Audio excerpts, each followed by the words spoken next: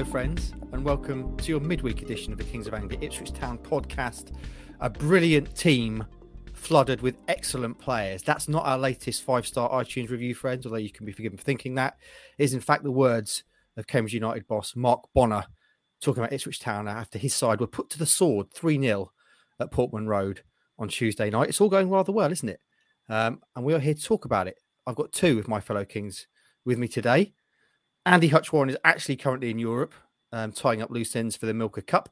Mike Bacon, who's currently on Ipswich Town duty, is actually off today. So you've got the best two Kings, let's be honest. The Doctor, Stuart Watson, wearing a shirt today, Stu. Very smart. I appreciate the sartorial approach. You're welcome. Excellent. Good. You okay? I'm fine, thank you. Yeah, not too bad. Are you missing Hutchie? Always. That's not what you said earlier. The prospect, the bearded one, the one who can't drive yet. Roscoe, how are you? I'm very well. I feel like I should have dressed up nicely today, but as you know, I just donned the boys Adidas, don't I? The lads. Are you yet to sign that actual sponsorship deal with Adidas? Because I feel like you now have the profile with which you could carry off a sponsored clothing brand. Not yet, but I do have contacts. So yeah, watch this space. Is there anything particularly you'd like Adidas to make for you? What would you most like to wear as a brand? I just like the shirts, the fitting. I just like that.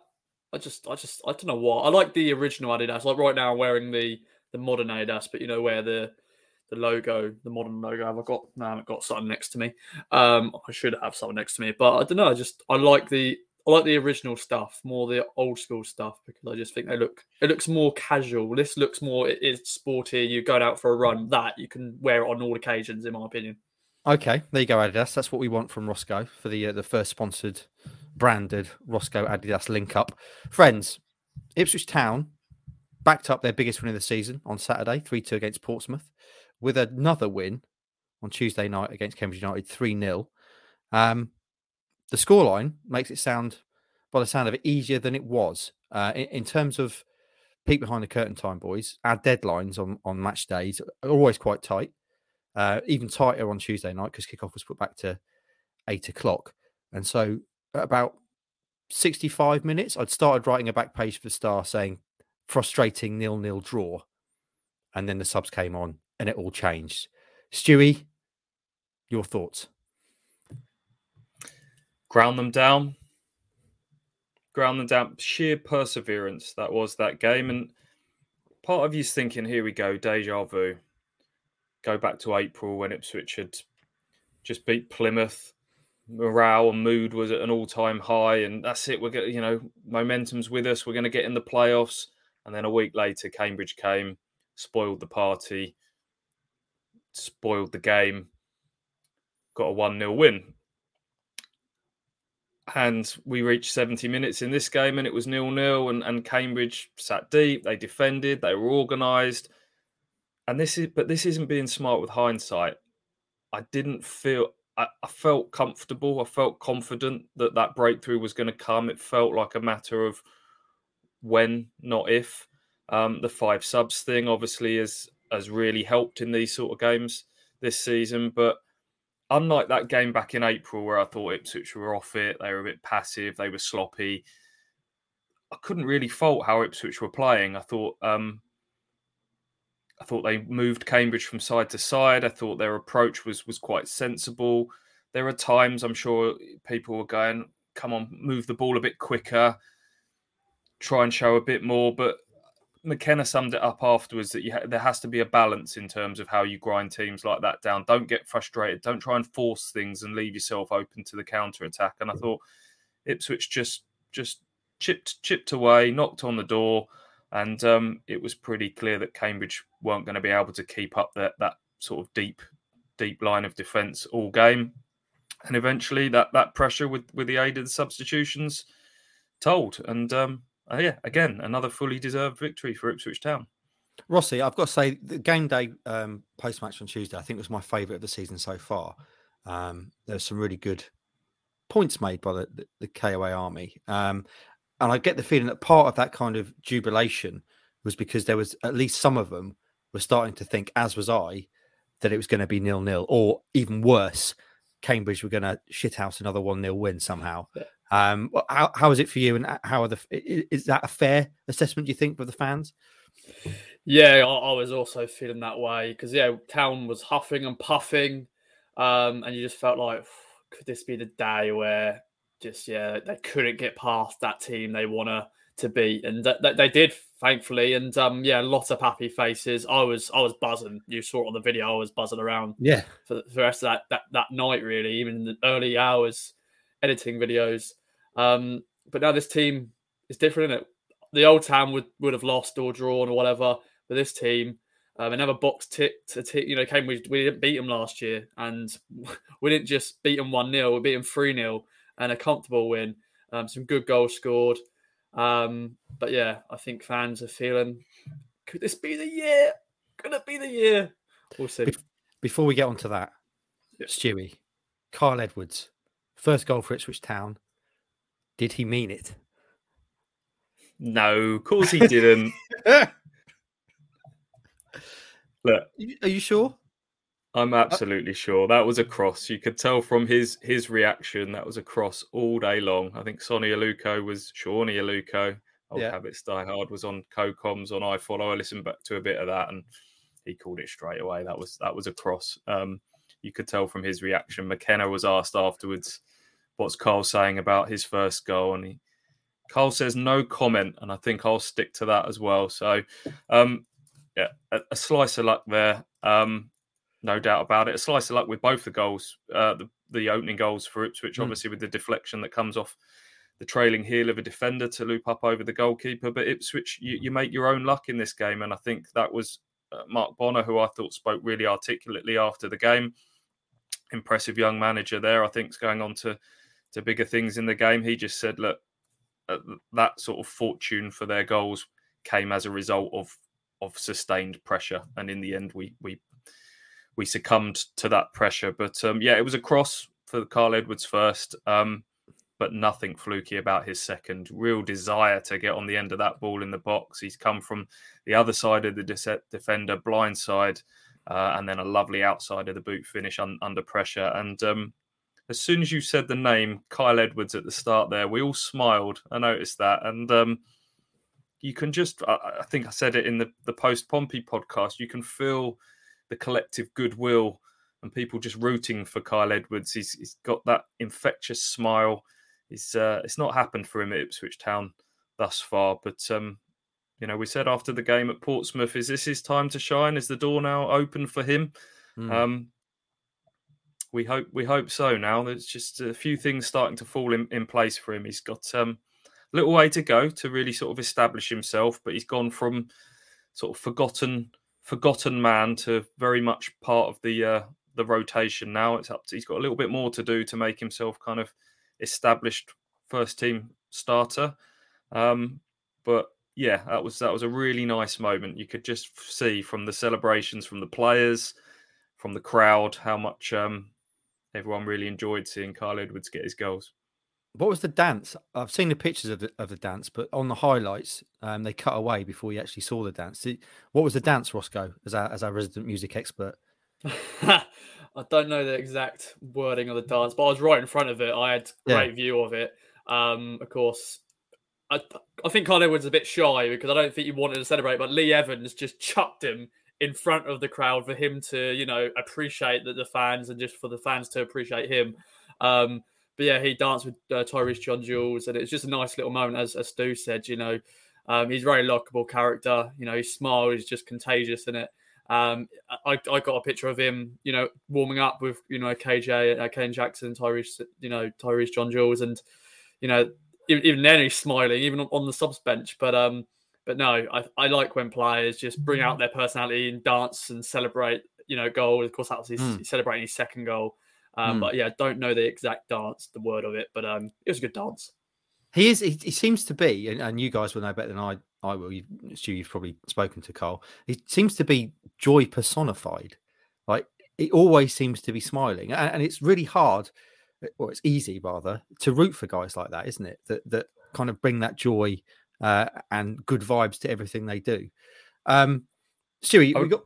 Sorry, mate. I would call it a Samba shuffle if we're gonna put something on that. Just a little, him and thing. You're right about him being quite shy and bashful. I think Connor Chaplin then at the full-time whistle had to give him an encouraging push to go and sort of soak up the acclaim of the North Stand. And I don't know Kyle Edwards. I've only spoken to him a few times through this job, but he seems to have this lovely sort of childlike joy for the game still, both in the way he plays. Just get me a ball and I just want to beat people. I want to do skill. I want to bring joy to the people that watch football. He talked about watching those Jogger Bonito Nike TV adverts as a kid and just wanting to go and copy Ronaldinho and stuff. And off the pitch, he looks like quite a happy, bubbly character. But I would imagine, like a lot of us in life, underneath that, he's probably had some struggles in the last year because he's a young man who hasn't been able to do that thing that brings him joy, and that's play football. There's been a few reasons for that. One being the thigh injury that came and ended his season in February. The other being new manager comes along, plays a different system. Ipswich playing with the 2 number 10s left him without a real natural position in the team. And I'm sure at his sort of lowest moments, he's had some doubts about where his career's going. I had a little look. He's only made 11 league starts for Ipswich, and he's only made 31 league starts in his entire career. And he's 24 years of age now. He's not a kid. So I'm sure sort of at home, away from everyone else, he's probably thinking, have I made right choices? Where am I going here? But to have kept his head down and clearly sort of trained well and kept himself in a position to go and take his chance when it's come along. As you say, it's impossible not to root for somebody like that. So I'm sure McKenna will be wanting more, keeping his feet on the ground and all that sort of stuff. The vibe I'm getting from the club is we're not going to suddenly be pushing Carl forward to do press or media at the moment because we need to keep everybody grounded around this one. But it's just makes you smile, doesn't it, when someone like that has a night like they did on Tuesday? It does indeed. I wrote a piece yesterday about whether or not he meant it, just rounding up what people had said, and essentially an excuse to use that extraordinary angle filmed from the crowd of the shot. And it kind of, if you've not seen it, do go and watch it. It's on our website. I think it's a fan called Louis filmed it. So the ball bends out and it almost seems to take on a life of its own, kind of takes off again to go over the keeper from this angle. It's absolutely extraordinary. I did a little poll just to amuse myself, saying, asking fans if he meant it or not. He meant this 250 or so votes. He meant it 39%. He did not mean it 25%. And I don't care Heath came second with 36%, which I believe the people have spoken there. Obviously, it doesn't matter. They all count. In terms of other players, Stewie, Dominic Ball came in, started for Lee Evans in this one. Maybe a bit of a shock. How did he do? Yeah, he's just a solid championship player, isn't he? And I think it was quite prudent. When you first saw that team sheet, you thought, oh, it's a surprise because Morsy and Evans are so nailed in midfield at the moment, both in form. But you look at it and you think Sam Morsy's one booking away from a suspension. So you probably want to get Dominic Ball up to speed. And he's a good player as well. You've signed him for a reason. And I'm sure he's been training the same way that Sam Morsy trains, from what I know of Dominic Ball, and making sure the manager knows that he's ready and wanting to play. And Lee Evans, lest we not forget, came into this season off the back of a sort of a medium-term knee injury, and he's been playing really, really well. You're probably looking at Saturday, Tuesday. Maybe now's the time just to dip him out, give him a little bit of a rest. And Dom Ball was everything we've kind of heard about Dom Ball, just really solid. He landed on loose balls. He was competitive. He looked to play forwards whenever he got the ball. But there was no doubt that when Lee Evans came on, Ipswich had a different dimension. His range of passing is not matched by anyone in that squad. I think Evans had a role in... certainly it was his forward pass that led to the opener. I think he had a hand in the build-up for at least one of the others as well. So, we'll probably talk about the subs in a bit more detail now. But when Ipswich can turn to the bench the way they do in these sort of games, we talk about Ipswich being a better team than they were last year. I think the 5 subs rule is really helping in these sort of games that were kind of teams were able to hang on against them with that sort of spoiling tactics this year, when McKenna can kind of throw caution to the wind and make triple substitutions, knowing it doesn't matter if there's an injury or anything further down the line because he's got more subs to call on, makes all the difference. Before we get to the subs, obviously Tyrese John-Jules came on, scored. It was a bit of a role reversal, not directly with what happened at the weekend and Freddie Ladapo. I was taken with what you said in your Stu Says though, Stu, in terms of Ladapo. You said you thought it was his best game so far. McKenna said something similar after the game, didn't he? Do you want to just talk about Freddie a little bit?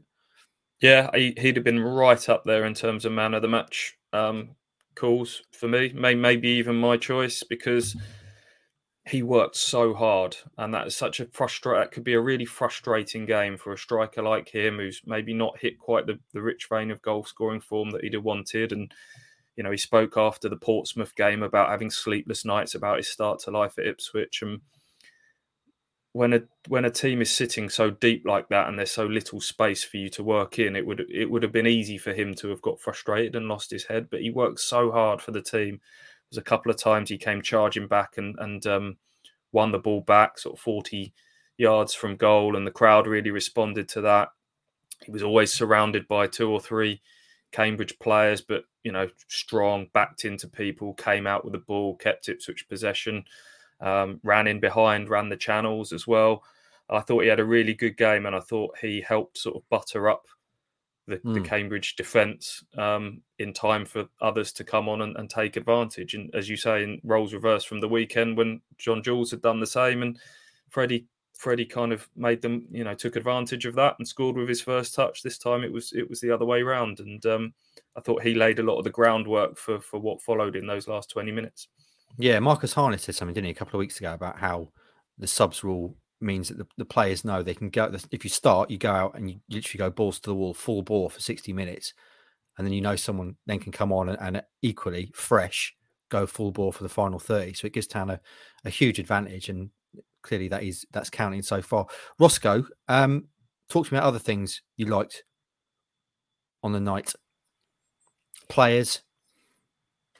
Yes, there's a lot of players to pick out from, really, which is good to hear. Do you know what? Fridge, George Emerson, he's back, baby. He had a fantastic game on Tuesday night, and that's good to see. I know he's had, you know, not the best of starts this season, a few mistakes here and there, but no, I think he was back to his best. I think the back three, you know, once again, Janoi is Janoi, and he's solid, reliable. Wolford also had a good game as well, and that's what is great to see, you know, just those 3 doing it well. Definitely, you know, I feel sorry. I saw Cameron Burgess on the sidelines. You just feel like, oh, you know, he was in great form. Now Emerson's back in form. It's like, oh, how is he going to get back into this team now? Because we've got 3 really good defenders in that role. And yeah, at the moment, you know, Wes Burns, you know, he's the cover star for us at the moment, but he was once again, you know, he didn't really, for me, he wasn't the stand-up player because Kyle Edwards took all the headlines. But no, I think the one man to talk about is George Emerson, because it's just good to see him back in form. Is Cameron Burgess wearing a mask or anything? No, give me a second. Continue speaking, and I'll flash a picture up, and this is what he looks like at the moment. It's not too bad, actually. Carry on. Okay. Let me ask you. Imagine being a League One left back where you've faced Wes Burns for 70 minutes, and then Ipswich can go Carl, and then just replace him with Kyle Edwards. Or another day, it might be Caden Jackson, probably the quickest player in the league. Or it's almost unfair, isn't it? It must be incredibly demoralising. Yeah, there was talk in the summer about how this 5 subs rule was going to benefit the bigger clubs, and Kieran McKenna's kind of come back on that was, well, you know, it's equal for everybody, and the fear was that maybe the lesser clubs, and this is not being disrespectful, but it is a division of 2 halves now. That's another thing Mark Bonnell was talking about. It's clearly a division of 2 halves, and I think most clubs know where they're at in that pecking order and what they've got to do to try and eke out points. But that sort of bottom half stable of teams, would they be able to use the substitutions to their effect to time waste and run down the clock and stuff like that? But it's clearly of benefit to clubs like Ipswich and others that have got that deeper squad. in those games, there's only so long that you can play that sort of defensive tactic and hold out. And then if you can make those like for like quality substitutions, then hopefully that pressure is going to tell. And we'll come on to Morecambe in a bit, but I think we could have a very similar type of game on Saturday. Let me ask you about Kyle Edwards then, Stu, because the last couple of games he's made a big difference. We spoke last season about how, he was the breakout star of last season, wasn't he? We were sitting here saying, how have they signed him in League One? If he carries on playing like he is and having the impact that he has, although he's clearly massively suited to that kind of super sub, exactly as you say, come on and destroy tiring defences, where could you see him fitting in the starting 11? Because that's going to be the push before long. If he carries on playing like he is, he's got to start. I think he's got more chance now that Ross mentioned a back three earlier. It's looking more and more like a back four to me. It's very fluid. It's very hybrid. We've talked about this loads on this podcast, but it is looking. I've started calling it a 4-2-3-1 now. So I think, left or right of that three in support of the striker is where he'd play. McKenna, he came on obviously for Burns on the right at the weekend. He played on the left when he came on against Portsmouth, having replaced sort of Harness. So I think he can play either of those roles. McKenna, from very early on, talked about him being the sort of Burns backup and sees him more of a right-sider, despite the fact he's obviously left-footed. Personally, I think he's a kind of a rotation with Harness type situation. There'll be games where Harness kind of plays tucked in on the left, and there'll be games where you might want a bit more natural width, and that's when Kyle Edwards can kind of come in for Harness and play a little bit wider on that left-hand side. But his versatility is going to be very useful for Ipswich, and it makes me feel him coming back into the picture like this makes me feel a little bit better. Different players, of course, but a little bit better about Aluko's kind of absence. And just starting to think they're a little bit thin in that final third, and then up steps Kyle Edwards, which is great to see. Shawnee Aluko is really good on comms, by the way, from the highlights. Roscoe, have you got this picture of Cameron Burgess before we move on? I do. Okay, so he's got like a black eye, hasn't he? He certainly looks as if his face has taken a little bit of a... Quite swollen there still, yeah. Quite swollen. I bet that's sore. It's a sore one, and there's Greg Lee next to him as well. Anything else to mention? Because I want to put something to you, Stu, that you put right at the end of Stu Says, and it touches on what Ross started to talk about at the start of this chat. You wrote, "Enjoy the ride, people. Something special is brewing." Now, with this win, Ipswich Town now have stretched the gap. They're still in second because of a late winner by Plymouth. But they've stretched the gap to third. I think it's 4 points, isn't it? Off the top of my head. Sheffield Wednesday obviously lost to Plymouth.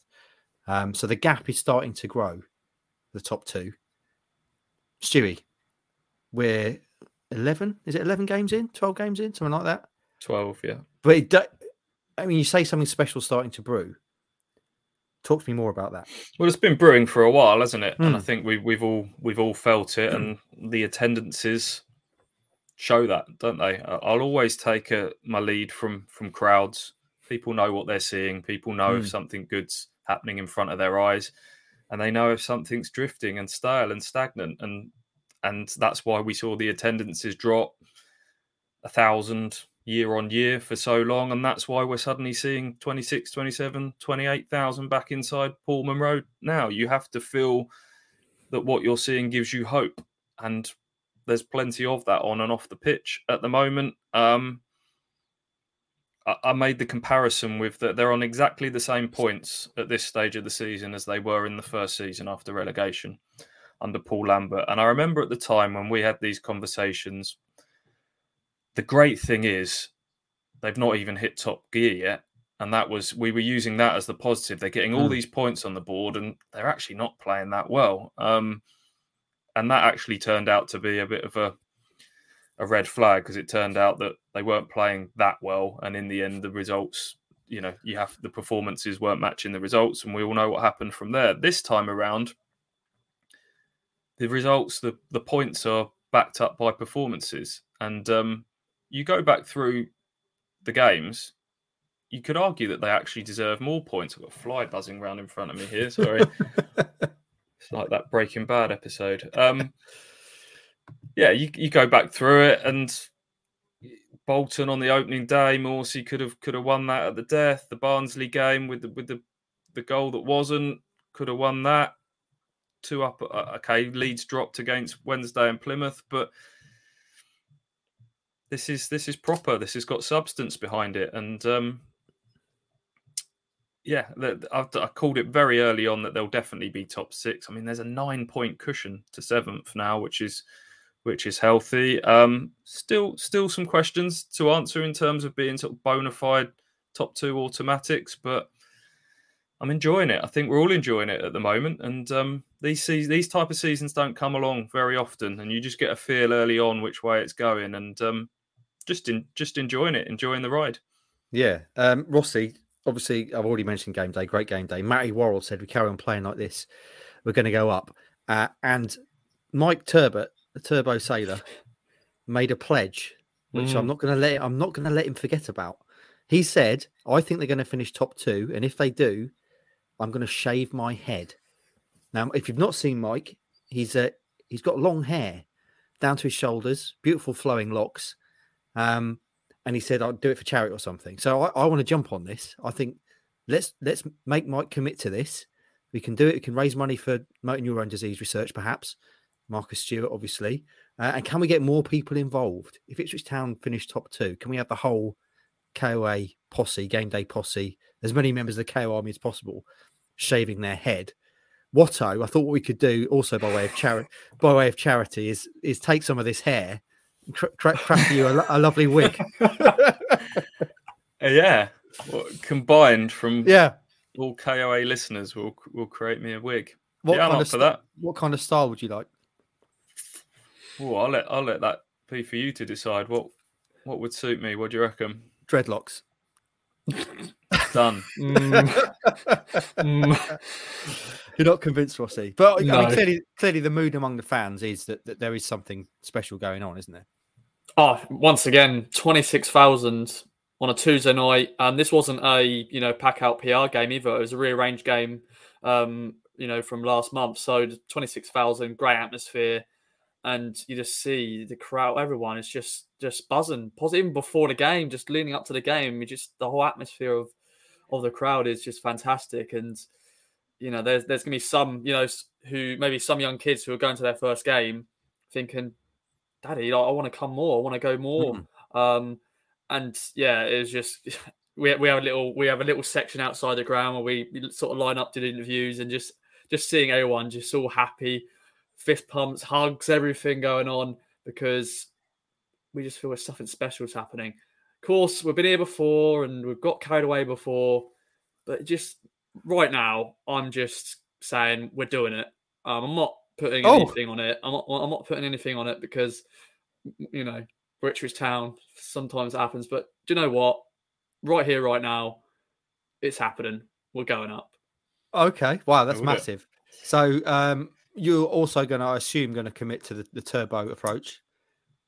Top 2. The beard's got to go, isn't it? No. I know charity and all that, but I don't know. It's not for me. I'm sorry. I just look stupid. Do you know one person who needs to be involved in this? And I probably won't do it. Matty Worrell he's got long hair, but I don't know if he would go that far. But if he goes, left, or maybe he can go a bit further, win the league title. Turbo's gone top 2. Maybe if he wants to get involved, I'm sure he's going to be listening. If he's happy to put it down, we have to win the title, by a certain amount of points. But yeah, there's time to sort this out. But the key thing is, Mike, I've noted your claim, your promise, and I've remembered it. So from here on in, where are we? Thursday, October the 6th. If Ipswich Town finish top 2, Mike Turbot will be shaving his head for charity. Note that down. We'll come back to it. Stewie, by way of moving on from this game, sorry, mate, what were you going to say? I was just going to say, if anyone's watched the Town in 5 video that the club put out, which is great content, really good behind the scenes stuff. If you watch it right to the end, you see the sort of the players going into the dressing room afterwards, and the love for Kyle Edwards that we've spoken about is very clear on that video, and it's just really wholesome, and it's just such a likable relatable group of players, which is not always the case. And that sort of club content really helps. And hopefully we sort of play our part in being able to do the odd interview with players here and there, and kind of building that bond between the players and supporters. And it's not just Edwards we talk about rooting for. It's you can go through that whole squad. Just a really likable group of players that you extra want to do well, if that makes sense. So absolutely. Yeah, it's just something. I'm not going to say that they're going to go and walk the league or anything like that at the moment, but they've got a really good chance, and it's just enjoy it, because these sort of seasons, I've been doing this for a little while now, and I know that these sort of seasons don't come along very often, and I got a similar feeling around sort of October time in that playoff season. And I think winning back-to-back home games, Saturday, Tuesday, is such a powerful thing. That happened a lot, and you could tell again that was a really likable group that were really bonded, and just getting those same sort of vibes around this group, which I haven't had for a long time. I recall actually from that season we ran a back page. I remember it vividly with McGoldrick as the main image, and the headline was something on the lines. It was a comment piece from you saying something special is happening here. Yeah. So there we go. Stu's spoken. By way of a great team, bonding, etc., Stu, and moving us away from this game, you're at the moment without your work husband, Andy Warren, is in Italy doing Milka Cup stuff. You're, obviously, for the next couple of games, or Tuesday and then Saturday, you're with Mike Bacon, the big porker. Talk to me about the contrast. What's it like working with Bacon as opposed to Warren? Because Hutchie's very, very low-key, very calm, very flatline. Bacon is diametrically opposite. He's a man of high emotions and big proclamations. What's it like working with him? He's like, well, anyone who's heard the Mike Bacon intros on here will know he's frenetic, he's frantic, he's high energy, he's up and down. I know that I sent him a little text this morning showing his last two headlines of his last two comment pieces. I think it's one week he said Ipswich can not only go up, but they can be good in the Championship as well. And then this week he's told everyone to keep their feet on the ground. That's just Mike. He's up, he's down, he's all over the place. He kept turning to me and saying, "Is it back-to-back wins? It's back-to-back wins, isn't it?" I said, "Yeah, Mike, they beat Portsmouth 3 days ago and you were here." He's high energy, he's high octane, and I've got him for 12 plus hours on Saturday in the car, just me and him. So that'll be fun. Me and Mike go back a long way. I love him. Take some Haribos with you. Get him even more fired up. So that's obviously happening this weekend. I think Mike's going to be on the pod next Monday. So that's something to look forward to. Kings of Anglia friends. Right then, moving on from the game, let's do a bit of mailbag, shall we? We know that when Hutchie's off, in his honour and out of respect, we don't do the song. So let's dive straight into mailbag. And I'm going to, in time-honoured fashion, we'll start with something non-football. Question comes from Carl Fuller, our esteemed Ipswich Town columnist, full of flavour, now a published author, just like Mr. Bacon. This is one that really would suit Andy. He says, "Is a bag of crushed crisps poured on top of a jacket potato acceptable? Has anyone else ever tried it?" We get quite a lot of questions around strange food combinations. When he says acceptable, acceptable as what, Carl? Acceptable as a meal, as a snack, just acceptable full stop? You got any thoughts? I would say the question is just full stop. Not tried it, but I'm up for it. I think crisps. I love a crisp sandwich. So double carbs. I like a bit of texture, a bit of crunch to come from that. What crisps are you using? Be very dry though, wouldn't it? Yeah, that's what I was thinking. Crisp on a jacket potato. I assume there's some kind of lubricant in there, some butter or of some kind. But I'm not. Yeah, I'm not I think that's a given, right? The butter's involved, but I don't know. Maybe some Doritos, something like that. Something a bit sturdy. Yeah, heavy carb load as well. I'd want some protein in there personally, but I'm not. Baked beans, bit of protein. I'm thinking more some kind of meaty filling. But anyway, okay. For me, I can see why it'd work because you've got the soft baked potato, haven't you? And you've got the crunchy, crisp saltiness of the crisps. As a combo, I think it's acceptable. I think it needs a bit more work, if I'm honest, as a dish. But I'm not anti it going forward, and I think that's what we're all saying. Next question. let's do a bit of football. Graham Downey, Suey, wants to know, John Jewell's Arsenal contract is up next summer. Would you get in early and go all out to try and sign him on a permanent deal in January? You would imagine that there'll have been some sort of discussions about first option to buy clause, which a lot of these loans have. Looks a player, doesn't he? And he looks a player with high potential.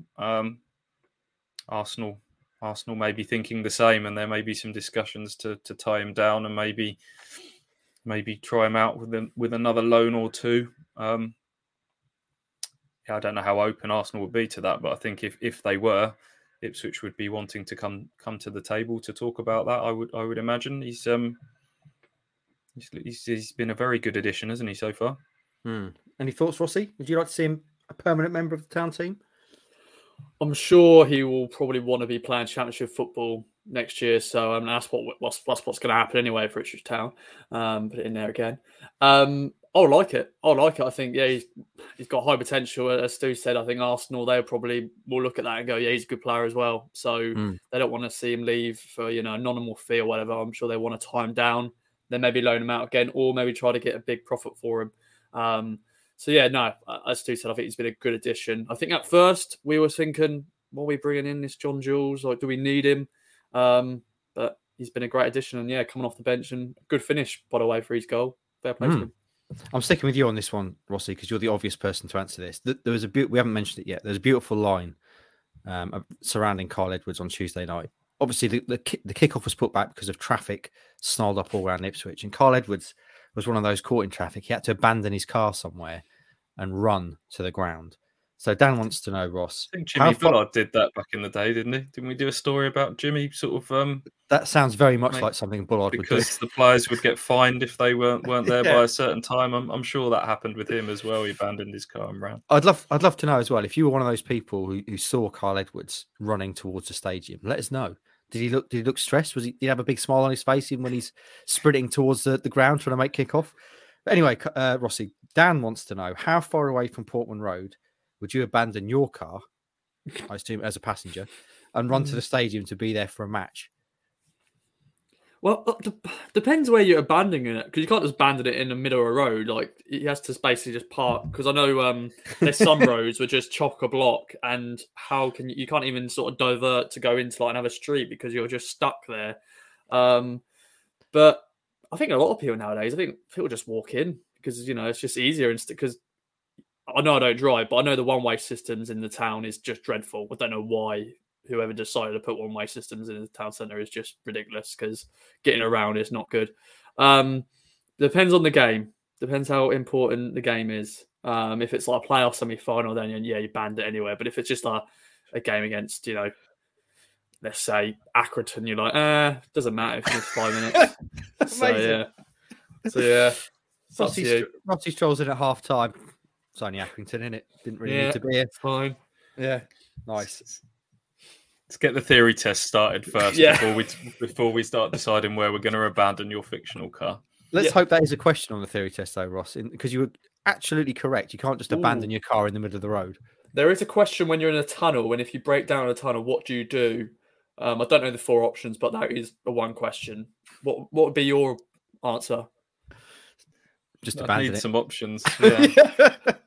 Hazards. I think it is something about you just leave it and you just, walk to call somebody. I think it's one of the options. But I'd need the options. I know what I would be doing in that scenario would be swearing a lot. I guess your answer is get your hazard lights on, get your little triangle which you're going to have in your car out and 10 meters behind your car and all that kind of stuff, and make sure you're away from the traffic as much as possible. A combination of those. Stewie, Peter, now our Poland correspondent, formerly of Amsterdam, I think he's in Warsaw now. Do you have irrefutable evidence that a particular player or senior member of the backroom staff listened to the pod? For example, does Mark Ashton comment on Ross's terrible pronunciation of names? Or has Janor Janasian ever referenced the Denascents? Now, clearly, players and managers all say they don't read the newspaper, don't read anything we write, but we know that's not at all true, given some of the confrontations and things that have been said to us. How about the pod then, Stewie? We know there are people who work for Ipswich Town who listen to the pod, don't we? Yeah, I don't know about players. It's, like you say, it's certainly not cool to reference that they consume anything sort of around the football club. No, I don't. I've never had a player say anything about it so far. There's a couple of people who work behind the scenes that have mentioned it before. Go on, Ross. Remember last year, famously, Sam Morsey told me that he's going to prove us wrong because I said the season was dead. It was technically dead, and if we finish 11th, but so you never know. In your face, Morsey. You're doing really, but Sammy, you're doing really well, my friend. Keep up the good work, and all the other players. But you never know; they may secretly listen. Just to definitely, if because I know there's a few that follow us on Instagram and stuff, and they may see a picture of themselves on the graphic. They may go, "Oh, what are they talking about me?" So you never know. But I know there's a few people at the club who do listen. Of course, Stuart Hayton. Of course, he famously came up to me on Saturday and said, "Hard luck about me failing and another theory." So I big up the club secretary, and I'm sure there's a few other people somewhere listening. You never know. Just wanted to get some insight. Everyone involved in a football club the line always is that we don't read what you write, and they all do. There's a famous story about Brian Clough insisting that he read nothing that anyone wrote about Nottingham Forest, and then the report went to his house, and there were papers everywhere, all the reports and everything. So I would say there's probably quite a few people who listen to the podcast involved in the club. Stewie, Richard Lee wants to know, when we inevitably get promoted this season, as Ross has already said, what position, if any, do you think we'll need to strengthen for Championship football? Everywhere looks so solid, it's hard to see where improvements could be made. To that stage of the debate, are we? They're up and we're deciding where they've got to strengthen. It's where we need bacon. Still think the top end of the pitch, if you're talking about going up a level, you'd have to sort of... I think sort of the front three you'd be looking at. I'm not saying that that several of those players couldn't go up a level. A lot of them have played at that level before, but I think that would be an area that they would look to add to. But we're a long way from those discussions at the moment. Although behind the scenes, the recruitment team are probably, you're working so far in advance, the recruitment team will be having to think like that they'll have to have an option A and an option B depending on what level they're at. And, you work in sort of couple of windows in advance that they will have to start thinking about that fairly soon. You're going to be all right with goalkeeper, aren't you? Christian Walton's going to be fine in the Championship. Midfield, you'd be happy with Morsey, Evans and Ball, I would say. So certainly the top end of the pitch, as you say, the goals. Defensively, Wolfenden, Edmondson, Donasian. Reckon they could cut it in the Championship, Rossi? I think so. I think every team, when they get promoted, you just need a strengthen, don't you? Because, of course, you want to keep the team that got you into the Championship. Rotherham, I think they normally try their best to keep most of the team. Of course, this year they lost Michael Smith in a week where they went to Sheffield Wednesday. And they've done it right. Of course, now Paul Warren's got a derby. But now you strengthen just a few just to improve. But, yeah, if you mentioned already, Christian Walton, he's already a Championship quality goalkeeper. So we're fine there. And there's a few other players. He should be playing Championship football right now, but they're playing League One football. And hopefully they'll lead us to the Championship. There'll be people like Aluko and Richard Keogh that will be another year older. And they're kind of... You'd have to be sort of replacing around the edges and just bolstering your numbers and replacing people like that. But the good thing is you certainly wouldn't be going up and thinking that you had to suddenly change the entire team for sure. Carl Day wants to know, Stewie, which would you do if your life depended on it? Either a bare knuckle fight with Ladapo, Big Fred, or allow Ross to drive you to Morecambe while you, I assume, not Ross, while you are blindfolded. I know which would be more terrifying. Well, go on. Well, it'd definitely be getting in the car with Ross, wouldn't it? Do you think so? What Absolutely. Are we talking like now? So like this weekend without... The worst that could happen if you had to fight Ladapo in a bare knuckle fight is you get knocked out, in which case you don't know about it. The worst that could happen with getting in a car with Ross, he drives to Morecambe, is actual death. So I'm fighting Big Fred bare knuckle every single time. When was the last time you drove a car, Ross? It was about 2 months ago. So it's been a while. Good. I think I'd take Ross, to be honest. I don't want to fight Freddie. Yeah, you say the worst. I don't think Freddie's a fighter, is he? He looks a gentle giant, Freddie. He looks just, looks friendly. He just wants to. I'm saying worst case outcomes here. I back because I'm in the car with Ross, so I assume that Yeah. I might have Andy or Mike or others in the car with me. Yeah. We can talk him through it. We can coach him through it. Yeah, I don't want to fight Freddie. What would you Stop rather making do, us fight footballers in fictional scenarios? Ross, would you rather get in a car now and drive to Morecambe or fight Freddie Ladapo? I'm a bit worried that Stu's blindfolded, just in case I take the wrong way and we missed the turning to Morecambe, and then we missed the game. I'm blindfolded, yeah, so Yeah. I can't coach him, can I? You imagine, Stu, the blindfold just slips at one point, and you realise you're driving the wrong way down the A14. We're going down to Plymouth. This car's just hurtling towards you, and Rossi's just there with his grin on his face. Whee! It's totally normal. Right then, this is a good question from Mark Beck of the Game Day Posse. Which comedy series or sitcom do you find completely unfunny? There's an obvious answer to this for me, and it's Mrs. Brown's Boys. Yes. Don't get it, don't understand it. It's incredibly popular. I have no idea what kind of person watches that and finds it funny, but it's certainly not funny as far as I can see. So that would be my number one with a bullet. Agreed. I think there's one strong contender to take that on, and that would be Miranda. Don't know if you've ever seen that. Absolutely. Oh man, that's also dreadful. And again, I don't understand. But it's dreadful in a different way, isn't it? Like Mrs. Brown's Boys is just stupid. And Miranda, I think it's meant to be slightly more highbrow, isn't it? But again, neither are funny. Can them. Lorna, Roscoe wants to know, looking at the remaining fixtures for 2022, where do you think the next loss is coming? The inevitable FA Cup first round defeat aside. With the crowd being regularly over 25,000, are we going to go unbeaten at home this season? There's 3 questions there, I think, from Lorna. Where do you think we're going to lose next? Actually, 2. When are we going to lose next? And can Town go unbeaten at home all season? I'm literally going to say no. We are going to be unbeaten at Portland Road, but then we've also got a game on Sky this month against Derby. And I'm sorry to bring it up. It is a stupid thing, but it is a thing. It is a curse. I think Andy said it's not a curse, but when I proved it against Plymouth, we lost, and there we go. Do you know what though? I think we are going to be unbeaten at home. I just feel the crowd is just on top of the players, just bringing that 12th man part of the game. I just think it can happen. I think it can happen. We'll draw a few games. We'll get frustrated a few times, just like the Cambridge game. But you know what?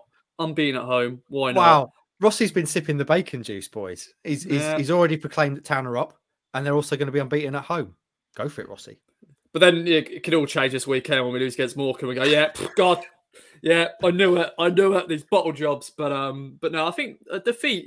We are going to lose again at some point this season because it's going to happen. We'll go away from home and we'll get frustrated again, and we just can't get over the line because the team just like the Plymouth game, there'll be a better team on the day against us. When's it going to happen, Ross? Lorna wants to know. I don't know the fixtures off the top of my head. Well, I'll read them out. Stu, you can get involved in this as well. Morecambe away this weekend. Not going to lose that, are they? Famous last words. Then Lincoln at home. EFL Trophy don't count. Then Derby at home. Port Vale away. Ooh. Charlton away. Any of these sounding like defeats, boys? You feeling? Nothing. I want to put my neck on the line and say they're going to lose these. Derby's the one that jumps off the page, isn't it? I think that could go either way on a Friday night in front of the Sky cameras. But where are you up to, Charlton? Charlton, and then November. There's only 2 league fixtures in November as it stands. At home to Cheltenham, that's a win surely. And then the Rakeem Harper derby, the dream derby. Won't be allowed to play, but at Exeter, I know, but it's still. He's going to be looming large over that game, let me tell you. Yeah. Away at Exeter. And then you're looking maybe Ipswich Fleetwood, start of December. Ipswich Peterborough, home, 10th of December. And then I guess you'd say you could go all the way to the end of December. Thursday, 29th of December at Portsmouth. Mm. Any of those? When you start to read them out and you say, if I had to really say to you, I think that's a defeat. There's nothing there that that scares me at the moment. There's nothing that from what I've seen so far, that I think, I'm really worried about that fixture. But they'll lose at some point. Again, of course they will. I was just having a look at while you was reading those out, the home records from previous seasons. You have to go back to 1920. Portsmouth went unbeaten for a whole season at home, so it is doable.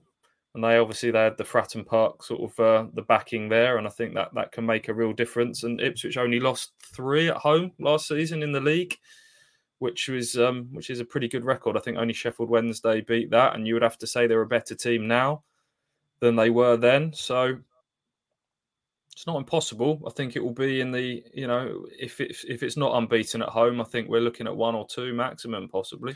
When you say Portsmouth went unbeaten in 1920, what do you mean at this level? Because if there are teams who've been unbeaten at home, as in League One, yeah, they were the last League One team to go unbeaten at home in the league. Wow. Okay. Right. This is one for you, Stu, because you have children. Daryl, friend of the show, number 1, DJ over in America. Are Halloween costumes on the agenda this year? If so, what will you and your 2-legged or 4-legged family members be wearing? Is Halloween something you get involved in the Watson household, Stewie? My daughter will want to kind of dress all the house up and do various arts and crafts and messy things, I'm sure. I'll probably promise to do some sort of outfit, and then it will be a last-minute supermarket sweep job. Is trick-and-treating still a thing? Do kids still do that? They do. I think so. Yeah, we're not quite at the age where we go sort of roaming around too many houses. Well, she's only 6, so we might just do a few of the neighbours. We're fairly rural people that we know. Yeah, Halloween's the one kind of thing that I don't really get. I've never really kind of engaged with. My wife used to carve pumpkins very well, but Halloween's not really a thing for me. Rossi, am I wrong? Yeah, of course. When you're a kid, you just want free sweets, don't you? Just knocking near your neighbours, random strangers, of course. I bet you was an absolute terror, wasn't you, on Halloween? I can imagine you and your mates, hoods up. Yeah. Bet you had a few tricks up your sleeve as well. Throwing eggs at houses and and all that. Before you'd even knocked, you just egging houses. Yeah. Or if you give, there's some people like give you apples and stuff. Like, what are you doing? Like absolute nonsense. Nonsense, yeah. But yeah, free sweets and chocolate and all that. We do not open the door to children on Halloween. Oh, no, come on, not happening. That's why we've got a Ring video doorbell. Go and bother someone else. Go and bother someone else, kids. That's mean. It's not mean. It should be knocking on my door. Right then. 2 more questions. ITFC Memes wants to know, as Mark Heath is so anti people over 25 wearing caps. That's not true. I don't have a problem with people wearing caps. I do have a slight issue with them wearing them backwards over the age of 21, but that's a personal choice. Just my view on it. I wondered if the group had to have a hat glued to their head 24/7, what would they accept? A bowler hat for style, a woolly hat for warmth, or a fisherman's hat to keep the rain off? Stu, you've got obviously no hair, no protection up top. Yeah. What hat are you having? What hat are you having glued onto your head full time? So what? Like the whole year round? That is it? Absolutely, your entire life. Yeah. Probably going to have to just be a baseball cap, just because it's going to be the most versatile. I thought you might go with a hair hat, otherwise known as a wig. That's not a hat though, is it? I think I would be. I mean, if that is an option, I'll take the wig. You can get some good ones these days. The KOA wig that we're going to get made up. Absolutely, from Mr. Turbo. Rossi, what hat do you most want to have stuck to your head full time? Baseball cap is the go-to, or this one. Oh, the bucket hat. It's a bucket hat. What is the design on that? It's colourful. It's actually Sasha's, but she didn't like it, so it's yours now. Me. Yeah, it's mine. Bucket hats seem to be back.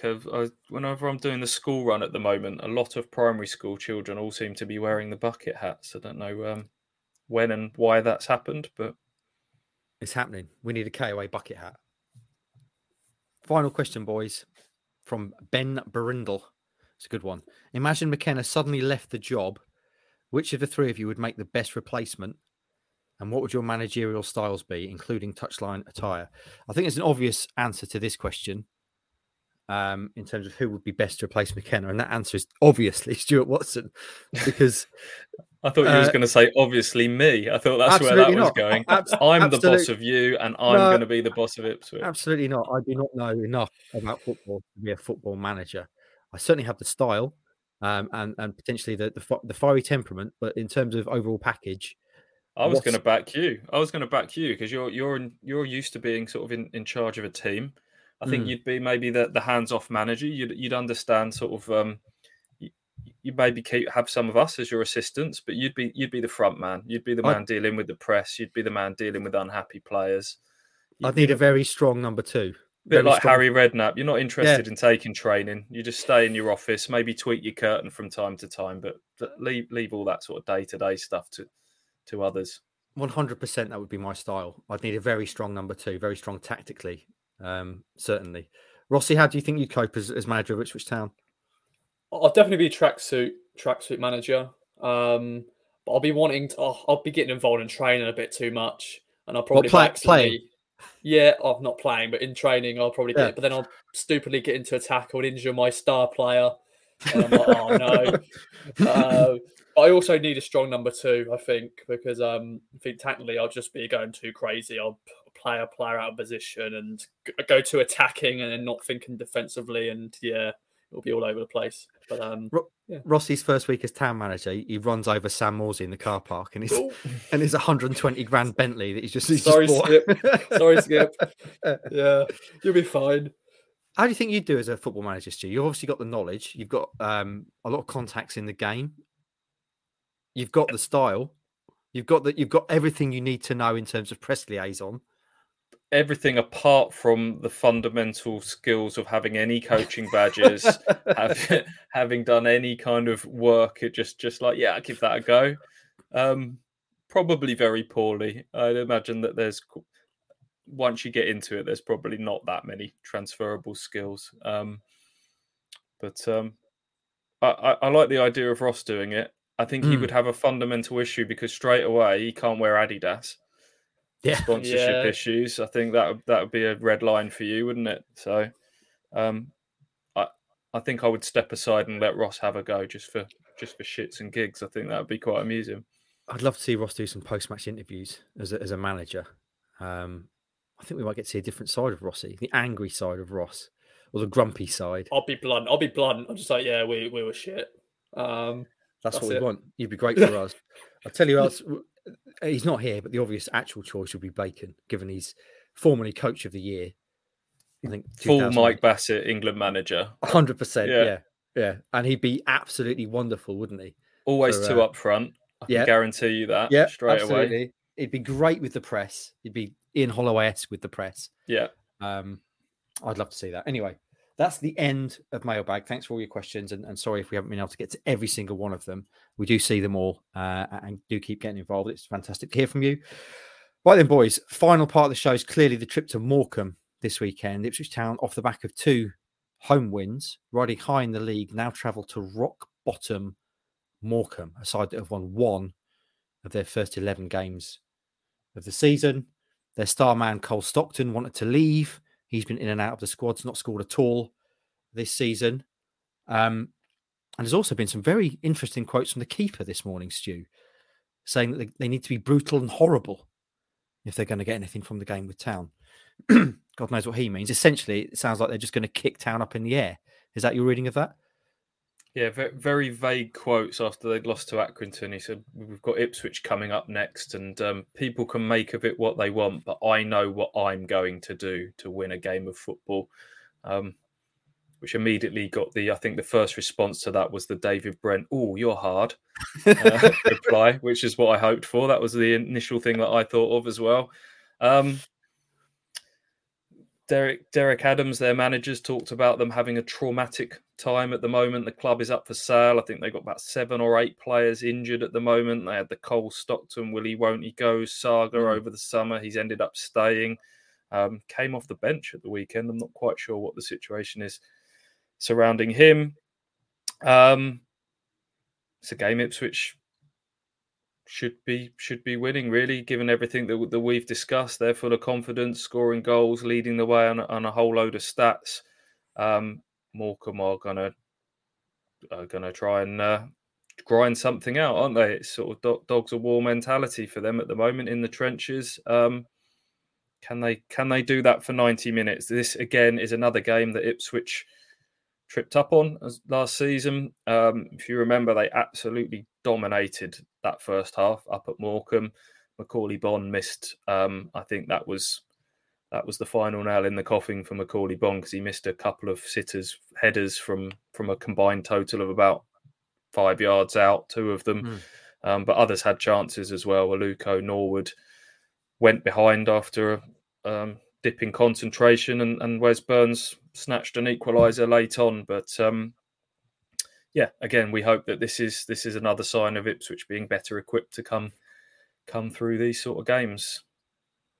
Rossi, how are you feeling about it? It's obviously a long trip. I imagine you're looking forward to making that journey. But how are you feeling about the game itself? Very different to last year, because I remember going into this game. It was our first ever trip to Morecambe since I think we had played Morecambe before, didn't we? In the cup, when we were in the Premier League. So it was the first time for a very long time since we're going there. Of course, that was Derek Adams' first game back as manager, because he left after getting promoted, then went to Bradford City, didn't do so well there, then returned, and that was his first game back. So the Morecambe crowd were sort of, I think, positive because they got their man who got them promoted, but very different story going into this one. Town playing some really good football, playing really well. You know, their goalkeeper saying what he's just said. So it could be one of those hoopball games, but Town are different, and hopefully another box ticked, you know, beating a team we didn't beat last year, because we drew against them twice, didn't we, at the home game, the opening day, and then, of course, the game at their place. So, no, I'm confident, and I'm hoping for a lot of goals. Yeah, I get the feeling it might be a bit of a horrible game, given everything that's going before it. Because Hutchie's not around this week, no £1 million picks, but I've decided to withdraw from my own bank 100k and give it to you both. So this is obviously not counting towards Hutchie's £1 million picks, but you get your own 100 grand picks. Stewie, what would you like to put your money on? I've come up with a double bet here. I'm interested to see what odds you're going to give me. What will you give me on Ipswich to have 70% possession or above, finish the game, and 20 shots on goal or above? Combination of the two, please. So just 20 shots on goal on and off target. 20 shots on or off target, and 70+% possession. They had like 75, wasn't it, against Cambridge, something like that? It was actually less than 70 in the end. So if you want a bit of context there, I think it was 68 that it was the finishing total. So you do well to get to finish on 70. And you're saying 75? 70. I'll give you plus 20 shots. I'll give you 25 to 1. 25 to 1. Okay. You're sticking 100 grand on it? Yeah. Okay. That's Stewie's bet then. So 70% possession, 20 shots on goal, 100 grand at 25 to 1. Roscoe, I'm very interested to see what you're going to do with this. I'm going to do two bets. I'm going to put 50 grand on one, 50 grand on another one. First bet, Freddie Dapo is going to score a hat-trick. Hat-trick? Why not? Okay. I'll give you Freddie hat-trick. I'll give you 40 to 1 on that. 40 to 1. Okay. And they're going to be more than 5 goals in the game. More than 5 goals in the game. I imagine you're thinking mostly scored by Town. So more than 5. So you're saying at least 6 goals? Yeah. Why not? At least 6 goals. So you get 40 to 1 for Freddie. More than 6 goals more than 5 goals. At least 6 goals in the game. I'll give you 45 to 1 on that. Okay. So it's going to be 0-0 now, isn't it? You've cursed it now. So we've got Stu's bet is 70% possession and 20 shots. 25 to 1, 100 grand. Roscoe, you've got more than 6 goals in the game. More than 5 goals, sorry. At least 6 goals in the game. 45 to 1, 100 grand. And what was the other one? Freddie Dapo to score a hat-trick. Yeah. 50 grand at 40 to 1. What do we actually think the score's going to be then, Rossi? Give us a prediction. Well, Stu said there's going to be 20 shots, so most of them are going to go in. But what I've done actually in a group chat we have for the KOA Army, I've gone 4-0. So it's not what I want in terms of my bet, but that's what I'm going for. Is more sort of downplaying it a bit more now. So 4-0. We'd take a 4-0 though, wouldn't we? Stewie, what do you reckon? Yeah, I'll take a 4-0. The reason I came up with that bet is because that's what Sheffield Wednesday did at Morecambe recently. It was a bit like the Cambridge game where they battered them and then eventually the 3 goals went in quite late. So that's why I've gone for that. But 2-0 Ipswich. Morecambe have only scored 8 goals in their 11 games so far. So I'm quietly confident of another clean sheet. And not quite as confident as Ross in terms of the number of goals. But good professional 2-0 away win. I'll split the difference. I'll say 3-0. So 2-0, 3-0. And 4-0. We're all saying Town are going to win. Hopefully we're right. Certainly they should do. Boys, any other business before we take our leave? We've done 65 minutes or so of, I would say, a solid 7 out of 10 podcast to this point. No other business from me? No other business. I'm just waiting for Andy to come back and find out what he's managed to negotiate on the continent when he's back. Absolutely. Can't wait for that. I also love the explanation, Stewie, of your bet. That's very Dr. Watson, if you don't mind me saying. Going back, looking at research, finding out what a similar team have done there, and then betting along those lines. Right then, friends. Hope you enjoyed the podcast today. Usual outro, just a reminder, please support our friends at Manscaped. Use the code KOA at manscaped.com for 20% off and free delivery on all the excellent cover, which includes now that, if you're brave enough, crop shaver razor blades to the Nadgers. If you want to be really smooth down there, you can get 20% off and free delivery on that. And also, it's the last week of voting in the Football Content Awards. We're up for 2 awards, Best EFL Podcast, and also Roscoe is up for Best Creator in Women's Football. There's various ways you can vote, 3 in total. We'll share again the link. You can vote by tweeting a particular term. You can vote on their website, and you can also vote by Instagram. So if you enjoy the show, use all 3. And let's hope we lift both trophies this year. Do a double at the Football Content Awards. That would be great in Manchester in November. If you're going to the game this weekend, enjoy it. Well played. Another long journey. More than 1,000 Town fans will be there, which is tremendous. Have a great time, whatever you're doing this weekend. And we'll be back next week to break the game down with Mr. Bacon joining us. So tune in just for that. From true crime to football, Brexit to Coatsville. For more great podcasts from Archon, head to audioboom.com/channel/Archon.